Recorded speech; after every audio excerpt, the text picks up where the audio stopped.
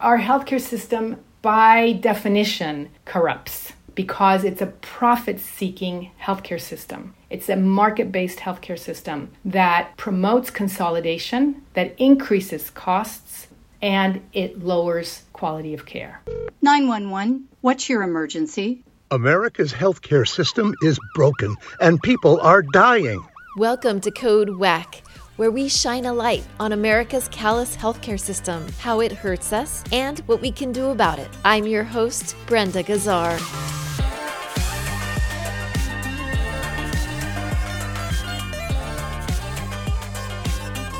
This time on Code WACK, you've probably heard by now about the dangers of Medicare Advantage. But did you know that traditional Medicare is being privatized too? How is this corrupting our healthcare system even more? And what does this mean for patients? To find out, we spoke to Dr. Anna Malinow, who spent 3 decades working as a pediatrician with immigrant, refugee, and underserved children in Ohio, Texas, Pennsylvania, and California, before retiring as Clinical Professor of Pediatrics from the University of California's San Francisco School of Medicine. She's past president of Physicians for a National Health Program and is currently a lead organizer for National Single Payer and the movement to end privatization of Medicare. This is the first episode in a 2-part series with Dr. Malinow. Welcome back to Code WACK, Dr. Malinow. Thank you. It's so nice to be here again with you and to see you and to do this. We're so excited to have you. So it's well known that American healthcare is insanely expensive and it's getting more expensive every day. We keep tweaking the system to hold down costs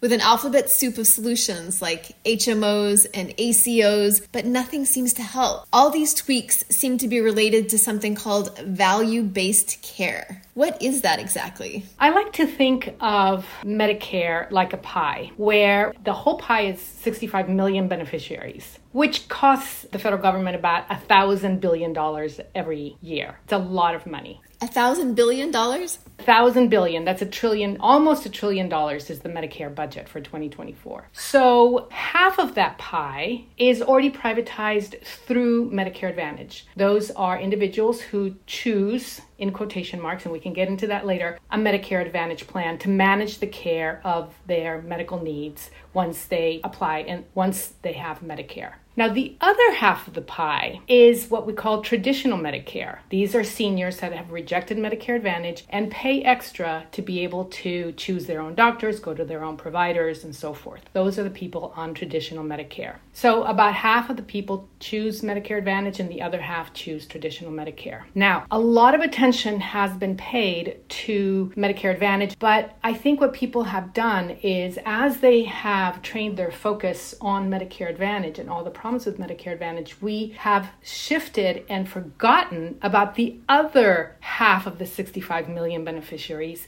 that are on traditional Medicare. And these individuals on traditional Medicare are at risk of being privatized as well. And this is what a lot of people don't realize. And how is it that beneficiaries on traditional Medicare are at risk of having their benefits privatized? Well, it's through something called value-based payment. So let's go through what value-based payment is and how it started. Well, everything that I answer is always going to be sideways because there's always something to explain before we explain what we're going to explain, right? Okay, so I need to explain how the reimbursement system is in traditional Medicare. Under Medicare Advantage, we have capitation, and we can talk about what capitation is later. But under traditional Medicare, providers, doctors, and hospitals are reimbursed through a mechanism called fee-for-service. Now, it sounds complicated, but it actually is not complicated at all. Fee-for-service is the way that a provider or a doctor gets reimbursed. So, for example, say you are on traditional Medicare, you go to your doctor performs a service, then that doctor bills Medicare for that service, and then Medicare pays the doctor directly. See, it's very simple.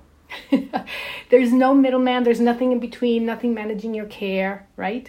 It's a very, very direct relationship. There's nothing in between Medicare and the doctor or between the doctor and the patient. That's fee-for-service. Now, fee-for-service has been blamed as being the root cause of all problems in our healthcare system. And according to healthcare policy experts, it is the reason why we have such high healthcare costs in the United States.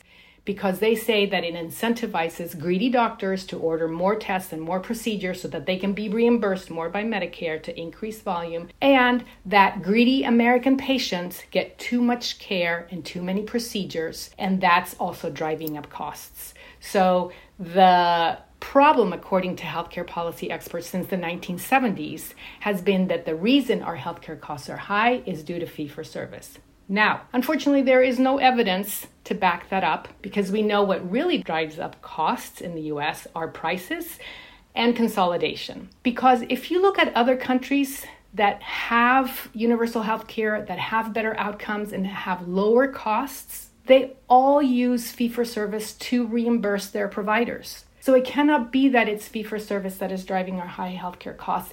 Furthermore, we know that up to almost 40% of Americans say that they skip care due to cost. So if Americans are skipping care due to cost, it's not because they're getting too much care. In fact, they're getting too little care. So the myths about fee-for-service driving up volume from greedy doctors and greedy patients is just not true. And so, unfortunately, what has happened is that Medicare has the wrong diagnosis that fee-for-service is the problem. And as a result, they have come up with the wrong prescription, right? The prescription for Medicare has been to either do capitation, which is managed care under Medicare Advantage, or to do something called value-based payments for patients on traditional Medicare to control costs. Now, how are they doing that? Well, value-based payment inserts a middleman between Medicare and the provider. Remember, fee-for-service has no middleman, it's direct.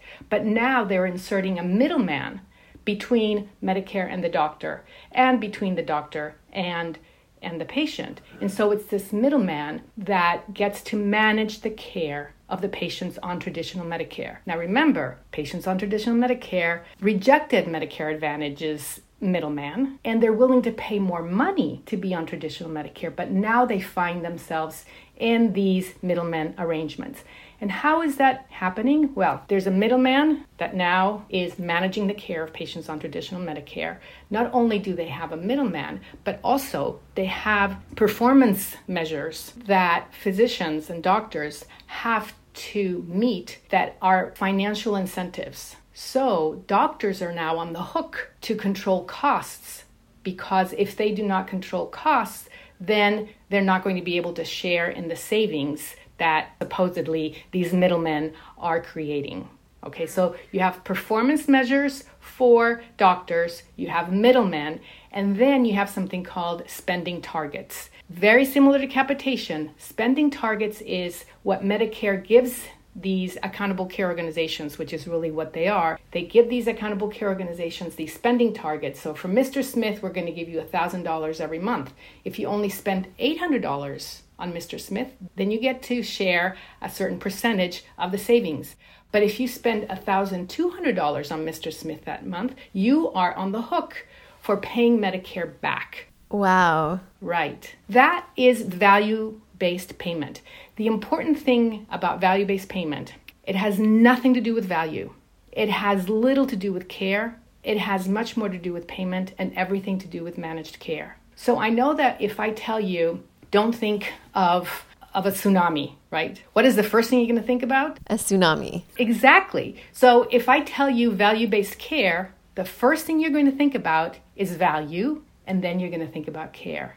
But the problem is that value-based care or value-based payment, which is basically very similar, and people use it interchangeably, is that it has nothing to do with value, little to do with care, and a lot more to do with payment, everything to do with managed care. Because that's what it's doing. It's inserting a middleman to manage the care of people on traditional Medicare. That is value-based payment. And the middleman is actually, is it a company or a private equity, or who is the middleman exactly? Very good question. Who is that middleman? Well, again, sideways, another step backwards.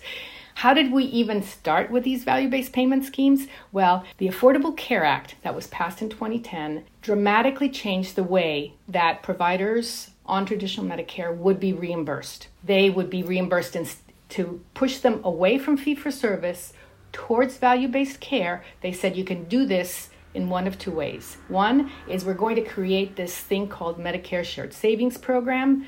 And in order to have this shared savings that we were just talking about, you create these entities called accountable care organizations, and they become the middleman.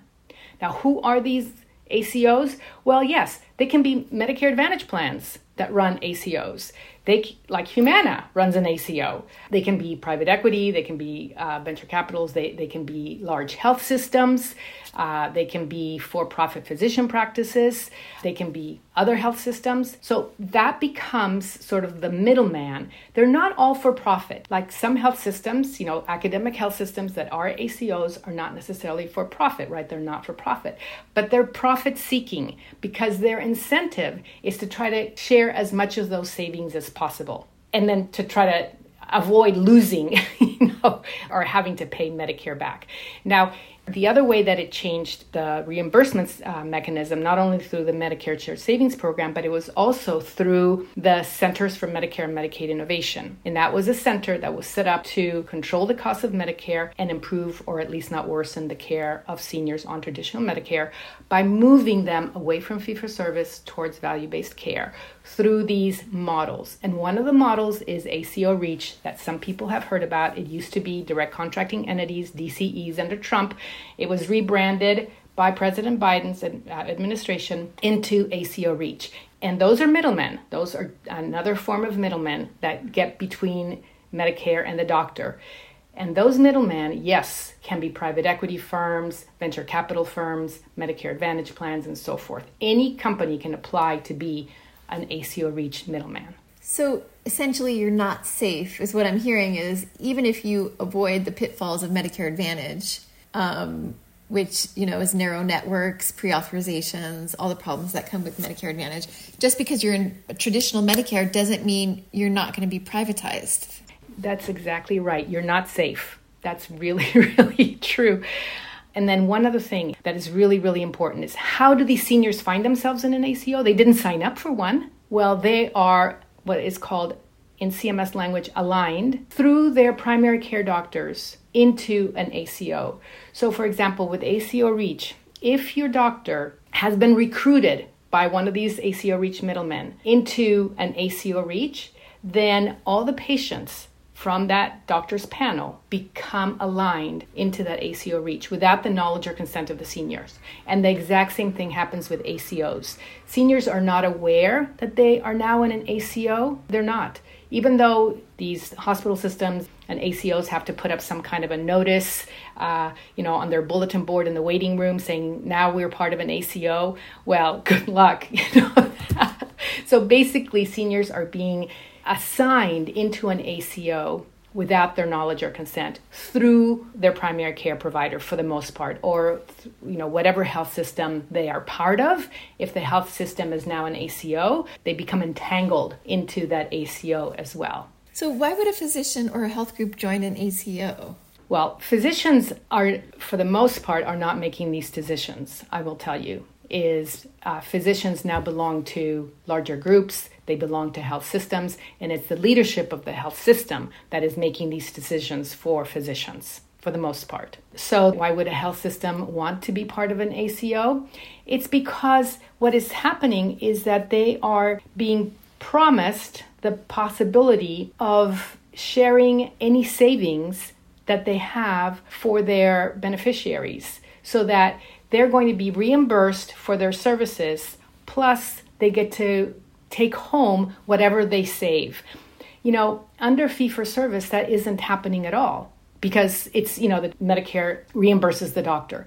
But now they have, these ACOs have these spending targets that are basically like capitations, right? Monthly per member per fee, although it's much more complicated than that because that would be too simple. But at any rate, just sort of think of it as a spending target that you get to keep for, Mr. Smith. For the $1,000 that you get for Mr. Smith, you get to keep whatever you don't spend on healthcare. And if you only spend $500 on Mr. Smith, then you get to keep a share of the $500. So do you think this whole system is corrupting health groups? Absolutely. Our healthcare system, by definition, corrupts because it's a profit-seeking healthcare system. It's a market-based healthcare system that promotes consolidation, that increases costs, and it lowers quality of care. So yes, let's talk about how this is affecting patients who maybe have been co-opted. Their health group was or assigned to an ACO or co-opted into an ACO. And now what does that mean for these seniors? What Medicare will tell these seniors is that because you're on traditional Medicare, you still have the right to choose any doctor or provider or hospital that accepts Medicare. They are told that. This is true. But think about this. If you are a doctor in an ACO and you know that your salary depends on the savings that you make on this patient, and your ACO is a network that has decided that, this is where you go to the hospital, this is where you go get your x-rays, this is where you go get your labs, this is where you go get your cancer care, this is where you go see your specialist, then that doctor is incentivized to use that network because they know that any patient that goes outside of the network will cost them money, because then CMS reimburses that other doctor outside of the system. Okay, so why is that so bad though if they use one network of doctors? Well, exactly. Why is prior authorization bad? Why are narrow networks bad? Because what it does is it will incentivize these networks to have contracts with providers that possibly are lower quality, and that's how they're going to get better, lower costs, right? It's because when, for example, Medicare Advantage has contracts with certain providers and certain hospitals that are possibly not the best in quality, but they give them a really good rate. And so that's why they have networks. It's because they're getting good rates. And with ACOs, you can say the same thing. Yes, you have to get not you have to, but we're going to be encouraging you to get your care here. Now think of it as a beneficiary. Say you're a senior and you've been going to this doctor forever, and suddenly you're diagnosed with cancer, say. And your doctor says, okay, well, I think you should go to this center to get your cancer care. Now, the patient doesn't know from ACO, right? Has no idea that they're actually possibly being sent to a center, a cancer center that is possibly not going to be giving them the best care possible, right? And once the patient understands that this is what is going on, then the patient is going to think to him or herself, whose best interest does my doctor have? Mine or the ACO's? Wow, it's disheartening to know that doctors could fall into this trap, but it's almost like they're being forced in a way, like to choose between the care of their patient and their own salary. Absolutely. Yes, it creates perverse incentives for doctors. Exactly. And it directly threatens their agency, their care, and who it is that they really should be looking out for. And I think that also drives physician burnout as well, because I believe, being a pediatrician and being a physician, that most doctors go into the practice of medicine because they want to serve their patients. And now they're being put in this position that that's not going to be the case, that's being threatened. Because if you put your patient first and foremost, then you might end up cutting your salary. Thank you, Dr. Anna Malinow. Stay tuned for next time when we delve further into the privatization of traditional Medicare through ACO REACH and what we can do about it. Do you have a personal story you'd like to share about our WACK healthcare system? Contact us through our website at heal-ca.org. And don't forget to subscribe to Code WACK wherever you find your podcasts. You can also find us on progressivevoices.com and on Nurse Talk Media. Code WACK's powered by Heal California, uplifting the voices of those fighting for healthcare reform around the country. I'm Brenda Gazar.